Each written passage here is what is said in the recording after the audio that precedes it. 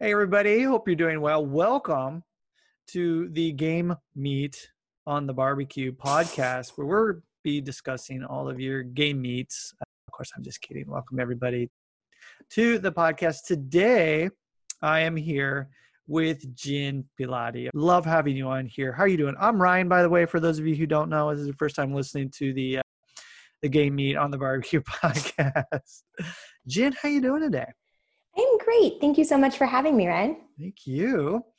We are actually going to be talking about something pretty serious topic. I'm sure that we can have fun with it though. And we're really going to be talking about anxiety, and in particular, some anxiety disorders and what you can actually do to help with that. Just read a little bit here. Anxiety disorders, some of the most common mental illnesses in the U.S., affecting 1 out of 5 people every year, and 1 in 3 will experience an anxiety disorder at some point in their lives. So that's some pretty serious stuff right there. Obviously, things right now, I'm not sure for our listeners if they're aware of this, but there's this thing happening in the world called COVID, little pandemic. Of course, things like this are going to lead to some higher feelings of anxiety and stress, even if you don't know. And so this is what's very interesting is that, as we just said, 1 out of every 5 people every year are going to have these disorders. And this is the time for this to really happen with everything that's going on in the world. Today, what we're going to do is we're going to talk a little bit about how learning new movements are going to be good for your brain and how they can help you. We're not trying to say that this will fix anything. We're not trying to be doctors, psychiatrists, psychologists here, okay? We're just simply trying to offer you some examples of what the both of us have found to help people in order to help with anxiety. Giving some practical examples using some of the movements and programs that we have here in GMB. All right, so let's get started with this. So Jen, if you want to go ahead and jump into this, and let's talk a little bit about really the nature of anxiety, okay, and what's going on and how we can start using some of these skills that we have to help people move past that, or at least gain better control over what's going on with if they do have anxiety. Well, one of the things that happens with anxiety is it's almost like a mismatch between what's happening in your body and your interpretation of what that means. So for instance, if I am sitting here chatting with you and I feel my heart rate elevate, I could think to myself, oh, interesting, I'm a little nervous. Or I could think to myself, oh my God, I'm having a heart attack. So how we interpret these situations can really make a big difference in how we perceive the world around us. And it's the same with a lot of our internal cues. Like even, I think I've used before, but if I'm hungry and I don't realize that I'm hungry and I'm suddenly getting a little angry or grumpy, like that's a mismatch of what's happening internally and how I'm experiencing that. Sure. Getting hangry. Yeah, hangry. Exactly. So many people. That one's for you, Amber, if you're listening. And anxiety is so tied up with, again, our sensation of our breath and our sensation of our heart rate and what's going on there. It all plays together, the mind and the body. So that's where we can go with it from a physical perspective. Yeah, absolutely. And obviously things like this, if you look back, what we were made for, this is obviously to protect us. The only thing is now in current world, a lot of the things that we perceive as threats per se aren't actually what our body was made for. And so there's a lot of different things happening and that we encounter during the day. Just before the podcast, you and I were discussing emails and how not necessarily a threat per se, but you can look at this stressing you out, if you will, by having so many emails, maybe what someone said to you on a comment in a particular video or something, and how we interpret that, looking at the pace of our breath quickening, and everything else that happens with that can lead to greater anxiety and stress that just simply builds up over time. So how can we really look at, in terms of a movement practice, and move into the topic of, I do know that some people actually find that they do stress out even when they're using movements. For example, they get into a new movement. We see this quite a lot, especially with people thinking that they should be able to perform a movement and then putting pressure on themselves and thinking that, therefore leading to stress, therefore not enjoying the movement. So what are some things, and really what's going on with that as well, that we can look at in order to help us to move beyond the point where we feel that we should have something, or basically try and focus on moving past that point where we are giving ourselves pressure with that movement? Yes. So I find performance anxiety in a movement practice fascinating, because I think when you have performance anxiety around your movement practice, maybe you're approaching it, maybe your why is from a different perspective than what would be perhaps more fulfilling. So I think from like just a pure philosophical standpoint, like stepping back and asking yourself, if this is stressing me out and I'm not enjoying it, then why am I doing it? Because at the end of the day, we all only have so much time. And if we're spending our time doing something that we don't enjoy, what's the point, right? Exactly. Right there with you. Yes. Thank you for bringing that up. No, I think that's so good. And I don't really want to dive too deep into this, but example to what we were talking about earlier in terms of social media related things, and thinking, okay, you should look a particular way, you should be able to do a certain thing, other things just being shoved down our throat, and therefore us thinking that we should be doing something when in fact it would behoove us to actually take a step back and really say, okay, why am I doing this and for what purpose? How is this actually benefiting me, rather than me just trying to do it for the sake that I think I should be doing it because someone told me. Yes, looking at your why, I think, is really the big thing. And like we like to say in G&B, you got to have fun with it. And the fun part of it, if you really kind of get too serious about things, unless it's your job, like let's say you have to perform for a particular thing, that's a different topic. But we get to do this, okay? We get to do this. It's a hobby. Let's just be honest. Movement, things like that. I mean, you and I, of course, this is our job. But what I'm saying is, for those of you listening out there, if you're not getting paid to perform, then let's try and just enjoy the stuff that we're doing and try and move away from putting this extra pressure on us, because we already have enough pressure on us in life with everything that's going on. Let's move the topic now a little bit and talk about interoception. I'm sure I said that incorrectly. I always do. You always throw these words at me. Interoception, and then autoregulation. So autoregulation, and looking at how we can approach and use this concept. We talked about this a lot in G&B before, but always interested to hear your thoughts and how you're using this to help your clients. I think autoregulation is huge. So interoception is simply what I talked about earlier. It's just your internal sense of what's going on with you. So it's your breath, it's your heart rate, it's, if your gut feels a little off, all of those things are interoceptive senses. From an autoregulation standpoint, if you can feel, oh, I'm breathing faster than I normally do, or, oh, I'm holding my breath when I go up into a handstand, or whatever it is that you're trying, then you can step back and say, what do I need to do so that I don't do that? And that is such a key, I think, aspect to having a long-term movement practice. It goes back to how can you make it sustainable? How can you make it fun? It is your hobby. So that's how I use all those things. So I'm really interested in some specifics, if you can. I have my particular quirks, particular things that I do that I know where I can bring myself down immediately in order to get into particular states. What about yourself? What are some things personally that you use? And also some things that you found that maybe that you don't use that maybe you use with some of your clients? I think one of the key ones for me is definitely breathing. So if I can feel that I've switched to mouth breathing, for instance, then I will step back and say, what can I do to make this so it feels more sustainable so I can breathe in and out my nose, because that frequently downregulates me and makes me more able to do whatever it is that I'm trying to do. The next one I always check for is, where am I holding excess tension?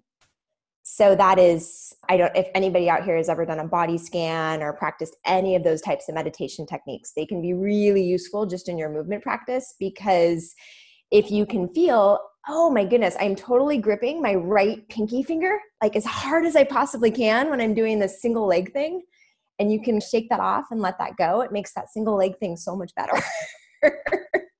And that's really tough to do if you're not aware, right? So if you're constantly thinking about the next thing and you're not really aware of what's going on while you're performing that particular movement, you'll miss that. But again, it all starts with the breath in the beginning. And yes, anything else there that Those are really just the big two there? Yeah.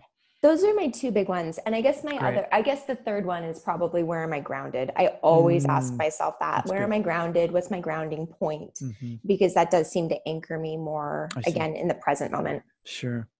I will say something that I do that has really, really helped me. And this is not just within my movement practice, but this in my life. And I actually have this on my home screen on my phone. And maybe I can show you. It's kind of hard to see where it is right there. But I just have, so I just have a white, for those of you listening, I know you can't really see what I'm talking about, but on my phone, you can't see any apps, no photos. It's just a white screen with big text that says pause. And so anytime that I start to feel something that I know that might stress me out, for example, those emails, or even when I wake up immediately in the morning, I pause. And that pause for me is really to get me to say, okay, do I really need to do this right now? Or is it just something that I feel that I want to do? But typically those sort of things are going to lead to stress. Like, for example, checking my emails first thing in the morning, Instagram or whatever. Movement for me is the same thing. And sorry to hijack what you're doing there, but like you mentioned the handstand. So this is something that I really like to use myself. And I kind of tell people to do this, but I never really said the word pause. But basically, you see people they'll do a handstand and they'll fall out of it and try and kick right back up into it without taking a second to say, okay, what do I need to do in order to make sure this next attempt is going to work out? Or even just simply giving this up a break. So that's why I like to use pause. Let's just pause for a second and just take a breath, and then we can do it. So that's something related exactly to what you were saying that I found that just really helps me, especially recently. Yeah. All right. So talking about especially the autoregulation too, please, if you're new to what we're saying here, if you haven't really heard of autoregulation, it just simply means listening to your body.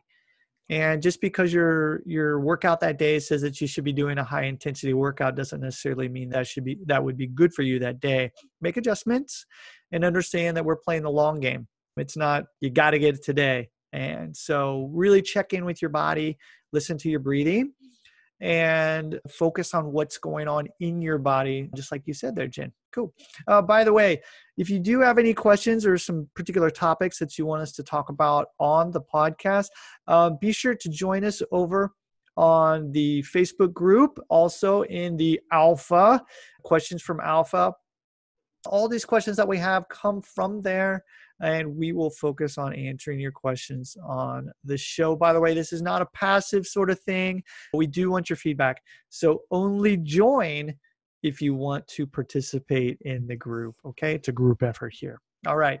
So let's talk a little bit about a practical application of what we're doing here. And I mentioned a little bit about taking that pause before going up in the handstand, but let's actually look at learning new skills. And I like to hear you learn as a good about some things that we can do when we're looking at new skills in order to keep ourselves from becoming anxious or letting it stress us out. I think one of the main things is to, again, let go of what you think you should be doing and meet yourself where you are. So if we can stick with the handstand example, if your goal is to do a handstand, but you haven't been on your wrists in 5 years and you've been working at a computer, then give yourself permission to take the time to get the wrist mobility and the wrist strength and work on some of, the more basic quadrupedal movements or the more basic elements types movements to start to build the necessary strength so that when you actually go to work towards the handstand, you're more successful. Right? You meet yourself where you are and you find your building blocks, and that makes everything so much better. And then you're surprised when you go to try the thing and you're like, oh my goodness, I actually got really close. And that's cool. And so basically you're setting yourself up for a win, right? And right. Yeah, exactly. And I like what you said there. You're surprised when you are able to get it. I've always been of the notion, and I was very lucky to have in my gymnastics coach, a coach that said, hey, listen, if you just focus on where you should be and just keep doing that, it's going to happen naturally, you know? And so that's why he's always like, you can get any skill you want. He says, you just need to actually start again, be aware of where you need to start and just put in the work. And over time, you're actually going to do that. And I think that's a very cool thing. Learning new skills though. So let's say, for example, we've got Mobius, one of our programs, Mobius, Elements, Vitamin. And Vitamin actually might be a very good example that we can talk about, because in Vitamin, you're actually learning, if you will, or actually exploring a new movement every single day. And so going into something like that, what are your thoughts on how that can actually help a person? And what are some of the things that we should be thinking about? You said allowing yourself to think a particular way, but what are some other habits, if you will, that we can use within this movement practice that can also carry over into our other things that we're doing in our life in order to help us to be open to new challenges and also understand how to face challenges when those challenges happen? I think there's a few things. And first is actually the auto-regulation. Like learning to auto-regulate in your movement practice has so much carryover for your everyday life. It is amazing how just that can have a profound impact on your overall well-being. So there's definitely that. But then also, when you see something, don't automatically think, oh, I can't do that. This is the reverse of what we were saying, because sometimes you look at something, you're like, I'll never be able to do that. But that mindset isn't the growth mindset, right? That's the fixed mindset. And if you instead think, oh, this is cool, I can totally work with this and work towards it, then you're changing your overall outlook about your ability to learn. And that mindset, again, you can take that with you throughout everything that you do. So I think those are the two main things, especially with a program like Vitamin, which some of those moves, the first time I saw them, I'm like, oh my goodness, I don't know. I'm not a B-boy person, but no, but that's just the thing. And I was actually, while you were talking, and as soon as you said that, I was looking on, grab my phone real quick to look at Instagram, because I was like, there's a guy, and I didn't want to say his name incorrectly.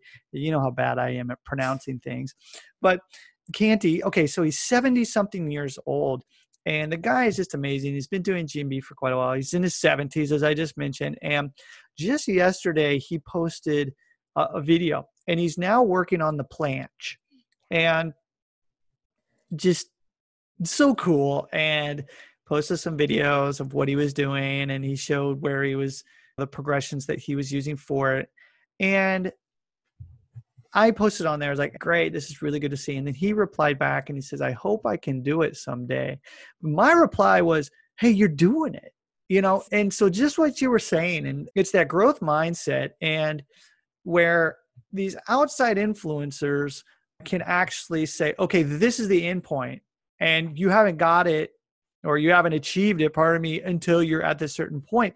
But I believe that if you're working on it right now, you are doing it per se. And so what you just said, that growth mindset, and just looking at it with that open mind and saying, okay, today, this is where I am. And that's awesome. And letting go of thinking, okay, I need to be at a certain level, or I'm not there yet.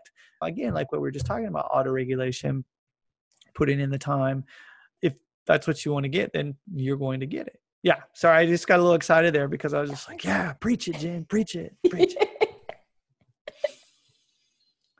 So let's take a look now. And again, I want to come back to auto-regulation just quickly again. When you mentioned, you think that's one of the major factors in that. So I'd like for you to dive just a little bit deeper into that. Everyone's heard my take on auto-regulation, but really, if you could go a little bit deeper and say, okay, how can I really take auto-regulation and apply it? What are some, maybe one or two things that we can focus on in using that auto-regulation, that again, it's not just going to apply to our skill work that we're doing, but also that carry over to our life. So practical, like this and this.